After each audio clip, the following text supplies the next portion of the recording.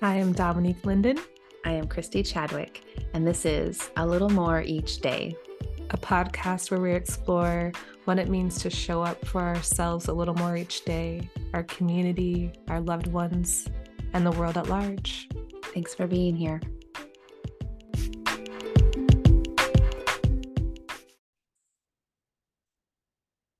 Hello, beautiful people. Today we are going to be talking about some really fun topics, which is self-abandonment and resentment. Because when I look at my life, I see such a correlation between the two of those. And when I really feel like I can't let go of something in regards to someone else, it's usually comes back to at some point I have self-abandoned myself for approval, or because some story that really, when you hold it up to the light, is all on you or all on me.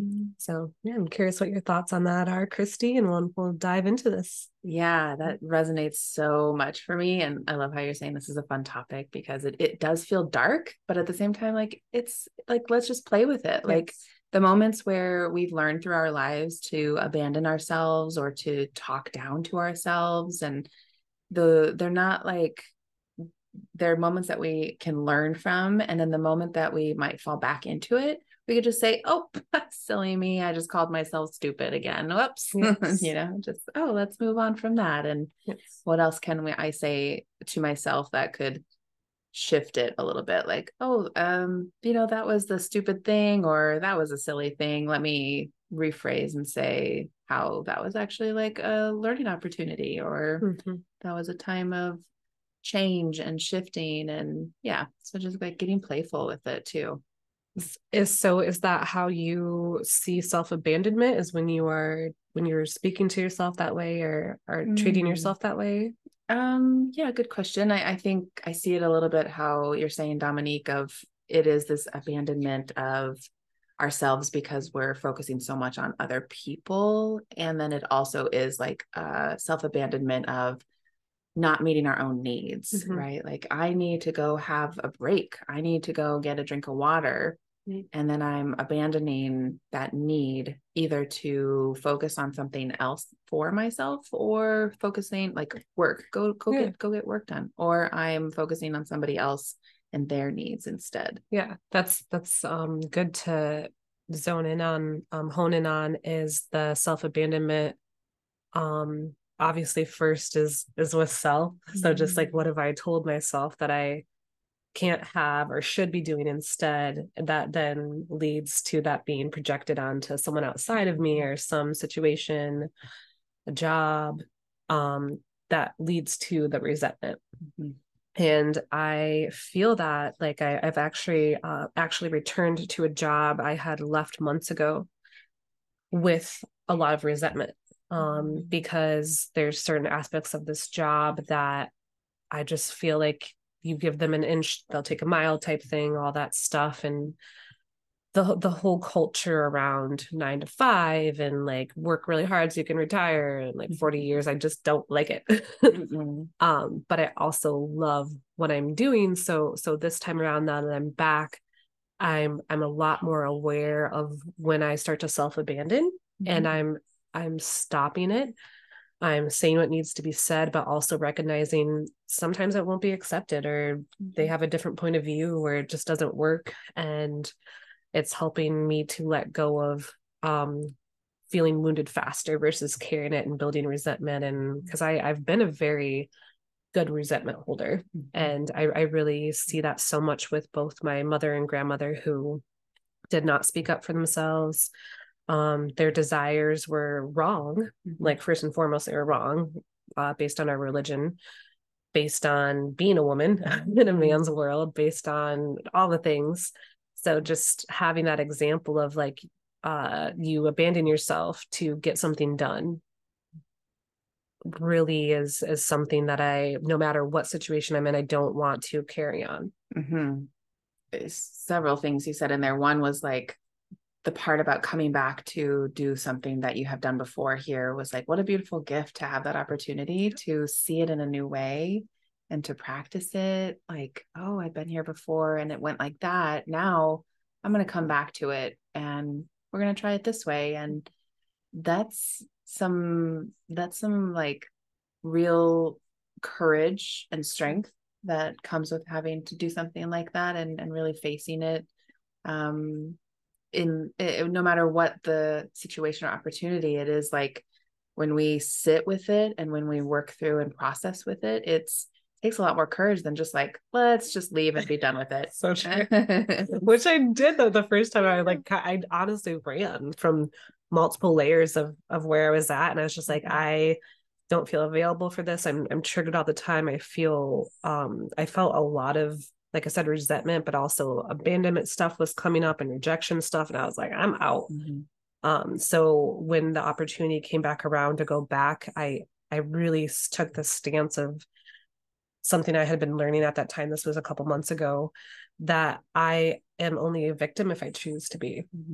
So I was leaving another situation where I could have went back to that familiar of like, oh my God, they did this to me, and now I'm had to find another place to live and work and blah, blah, blah.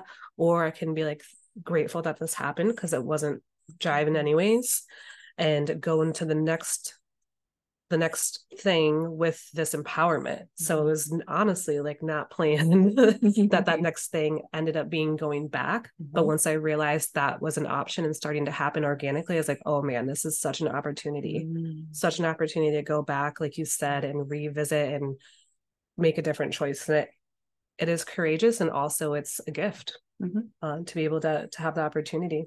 So thank you for practice that. Bringing awareness to that. Yeah, for sure.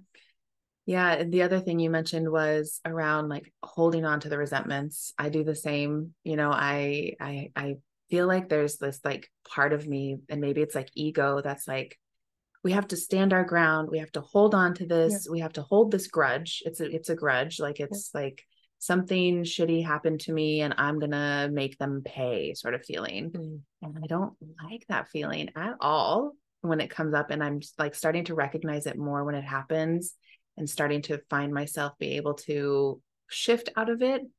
But it's still tricky. Like it's still like this feeling of like fighting with myself to get out of it. Like I feel myself like really strong, this part of me, like I want to stay here. I want to be in this fit. I want to like be mad. And if I come out of this being mad, then what will happen, right? And what will be okay or not okay? And will it just keep happening? Yes.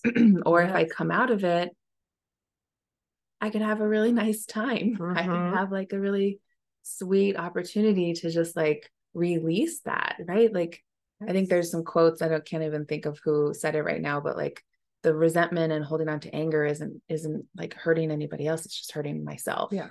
And so that's what I feel when it's coming up. I'm like, oh, I'm just hurting myself right now, and I can totally see it. Yes. How do I move on from it? Yep. Do you feel that with the resentment too, Dee? I do. And what you're saying is reminding me of some quotes I've heard too about what's scary is not people are actually afraid of dying. They're afraid of living.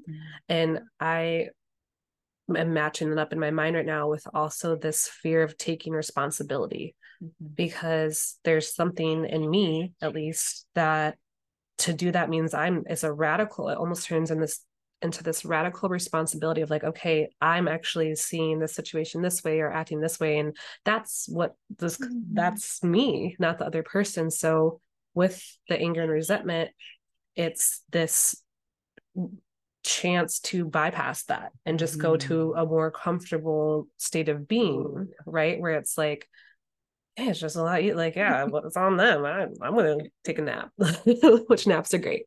But yeah, I feel with what you were saying, there's this need in me to take responsibility first, because once I do that, then I can address the anger or grudge or resentment from a different place. Does that make sense? Yes. Yeah. Okay. Oh my goodness. Taking ownership, responsibility. Yeah. And that's the part that I think gets scary, right? It's like, I don't know how to do that, or I can't do that, or if I do that, then I'm admitting something about myself. That's one. Yeah. So what are we afraid to admit? That's probably just as human as everyone else, but that's something we've been pushing into the corner or afraid of. And so glad, can I speak to what you have said? Because there's what I've noticed for me is when it really comes back a lot to if I'm attracted to someone or want to start some kind of a relationship, not even just romantic or whatever, there's this part of me that feels like I should not be feeling that, or that there's this chance of rejection, or that I'm not good enough. And so I will literally like find a reason why it's their fault that's not happening. And I've seen that happen so many times at this point where I catch it now. But yeah, there's like, do I show you this really wounded part that's still totally terrified that like you could just crush my heart? Like, you know, that responsibility of that part of myself. Yep. It's in relationship for sure that resentments can come up, and it is like a piece that's like, and self-abandonment too. Like you're talking about, of like, you're abandoning yourself to go towards someone else, and you're bringing up the resentment because you're self-abandoning. I mean, you, as all of us, me, everything. And I think we can still do it to ourselves too, where we find resentments within ourselves, by ourselves. We find this like continuous cycle of, how do I own what's happening? How do I really face it and be compassionate? And it starts with that curiosity. It starts with that being very gentle with ourselves as we see those things, because it can be like it can quickly turn to blame in ourselves. And I think we blame other people because we're scared to blame ourselves. And we don't need to blame anything. Or anybody, and it's about just gently, curiously seeing what we're learning from this process, and what we're seeing about ourselves through the resentment of, is there something that I'm doing that I need to see, or is there something that I'm not noticing that could help me through this process? I know I'm speaking very generally and broadly. I just see it in all areas in life sometimes, and especially like in relationship too. Yeah. No, I felt everything you said, and I was getting this vision of like, just we're all this tribe, this one big tribe. I know we have our different tribes too, but this sense of wanting to belong and not making that wrong. So when I have felt the need that I should self-abandon, or, you know, I should hide this part of myself away that's vulnerable and wants to belong, that's part of being human. And, you know, we have all the terms now, like codependent and attachment styles and all that. But I honestly want to step more away from those things if they're going to lead to me actually self-abandoning even more. So terms, books, all the things, just like only pick it up if I'm going to celebrate myself with it, not almost be resentful at myself too, because I'm doing the same thing, like, oh, look at this pattern again, or here you go again, taking it personally. So it's really I guess what's coming through right now the most is just this like kindness approach. And yes, that can be perceived as weak, or that you'll continue to have the same patterns, but I don't believe that in my own life. I see the kinder that I am to the myself in the process, and letting it organically work out. It's a lot more joyful. It feels a lot more free. Yeah, agreed. And one thing about the abandonment and the idea of looking at attachment styles and things is like, there can be a judgment that comes up when we read through the list of what attachment styles are, and there can be an understanding, but it's about when it goes towards judgment, and then you start to like tell yourself, oh, I'm those things, then it becomes a problem. And the other thing I was going to say is like the kindness. How do we be kind with ourselves? There's, I think, not a lot of that in the world, and we don't learn that growing up many times. And So when you say like, I'm going to be kinder to myself, Yeah. what does that look like for you? The first thing that comes to mind is my speech, how I'm talking about myself, how I'm talking about others, because every single person is a reflection of me. I used to feel like that was like kind of whack, not true, but I really feel that today. So becoming aware of how I'm speaking to myself and others.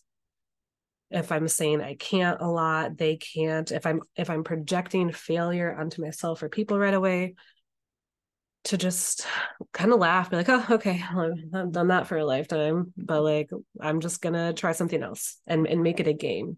I would say right now for me, what kind of looks like is making all of this self-awareness and discovering growth more of like a game, like childlike wonder and play and casting like good spells and getting rid of the bad spells that have been placed on you with words, and people saying things out of wounded places, and me saying hurtful things out of wounded places, and just letting it lose its charge and being like a magician. Like I just did this workshop, which is so fun and all about that. Like, how can you make your life magical?